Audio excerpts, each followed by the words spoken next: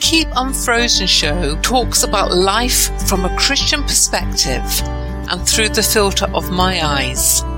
Unfrozen was my first book, written in a time of angst, and yet God's light saw me through, even if He had to inspire me through Disney's Frozen film. God will do the same for you, talking to you where you are. Keep Unfrozen Ministries tackles disappointment, disillusionment and discouragement by stepping into God's warming light.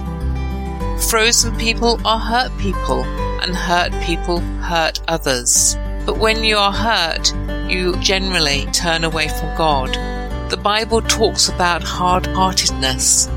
I call it being frozen. Keep Unfrozen is about changing this mindset, living and loving the potential that God created you to be. Hi, I'm Lady Adi, and this is Unfrozen Ministries. Now, the news this week has been about Billy Graham, the fact that he's gone to be in glory, as we say, with the Lord. He died age 99 on February the 21st, and he was a great evangelist. In that time, 99 years, he changed millions of lives for the better and for God. At the moment, his memorial arrangements are being made. He's in a coffin, and when that coffin arrived at his home in Charlotte, North Carolina, people just lined the routes. I imagine it was probably the equivalent to what we saw with Princess Diana. The interstates, freeways, people stood on, the city streets, they were full of thousands of people. But it wasn't solemn, it wasn't in despair. It was of joy and respect and honour. People, as the coffin passed, would wave their Bibles. What an incredible display of solidarity, of unity in Christ, as well as acknowledgement of what this man has done. In the next few days, February 27th, 28th, a couple of days before the actual funeral, his body is in repose and lying in state, so people are walking past his coffin to pay their last respects. And on March the 2nd, that is when the formal funeral will take place. It's private, but it's going to be streamlined, so people will be able to still see the funeral. And I imagine there'll be many heads of states there as well. Billy Graham, he had a single purpose, which was, as he said, my life is to help people find a personal relationship with God, which he believed came through knowing Christ. And that single purpose, that single vision drove every single thing he did, from the speeches he made, from the books he wrote, for all the ways he interacted with people.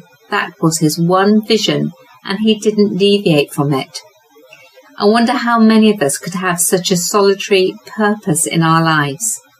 I know I can't. One moment it's preaching, next minute it's writing books, and then it's mosaic. I have a split focus, but he didn't. It was the one focus, and it was purely for God. Now, it's estimated that he has influenced more than 210 million people over 185 nations. Wow, that is just a magnitude. In 1954, which was before my time, I hasten to add, he came to London, and there he launched his worldwide ministry. The London campaign, or crusade as it became known, lasted 3 months in Britain, and more than 2 million people heard that series of sermons, and thousands committed themselves to God. And in that, lives were changed, lives for the better, lives of potential and purpose and good living. Billy Graham's influence has been great, and it's been perpetuated as those that were saved in those times have gone on to give their testimony and to help others find their way to God. Now, of course, it's God that does the influencing, and it's the Holy Spirit working that really saves people. I didn't come to faith through hearing Billy Graham, but I know others who did. The main thing is I came to faith through the other people who were my Billy Grahams, in effect. They were my mentors. And in particular, as Reverend Andrew Whitman and the Reverend Jeffrey Larkham.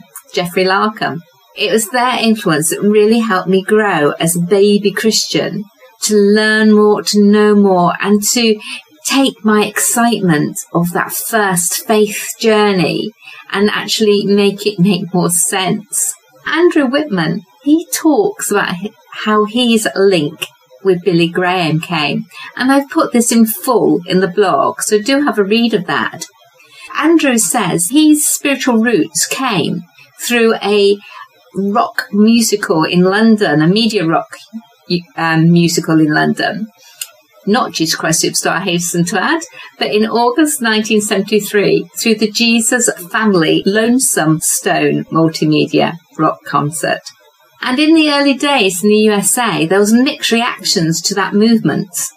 And to his credit, this is what Andrew says, to his credit, Billy Graham got behind it.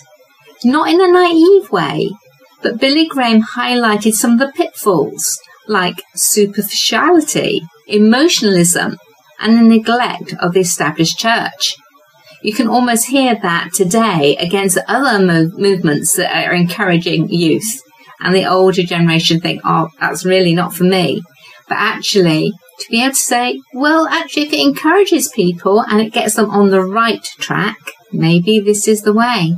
Because the thing that Billy Graham said is that Jesus Christ can no longer be ignored. No generation can escape him. Regardless of the bands that are put there, no generation can escape him. Nor should we want to. So, I might not know Billy Graham directly. You might not. But there's other ways of knowing him through books and films. And I'm sure Billy Graham's influence will continue. But what I'm interested in is, who was your Billy Graham? Who was the forefather of your faith? The one that influenced you enough to pick up a Bible and read it? To say, I want to know more about God? Or to allow the Holy Spirit to change your life? Who was it for you? I'm sure you have an incredible story. Your Billy Graham may not have influenced millions of people, but they did influence you. And that is so important. And God will bless them for that. And in time, you also may take your stand of being somebody's Billy Graham. God's word to end with, from 1 Corinthians 3:6. I planted the seed in your heart, and Apollos watered it, but it was God who made it grow. Lady AD, keep unfrozen. Keep Unfrozen Ministries continues to communicate through blogs, video blogs, email broadcasts and podcasts on numerous forums. Contact me, Lady AD, directly on lady@ladyad.com about anything which resonates with you. We can pray together. And if you have a story in you that needs to be turned into a book, I can help you with the Christian Author Mentoring Program. For more information, go to my website, ladyad.com. My thanks go to many people who helped make this podcast happen, including music by Ben Sound and his wonderful copyright-free music found on bensound.com, and all at Pippa.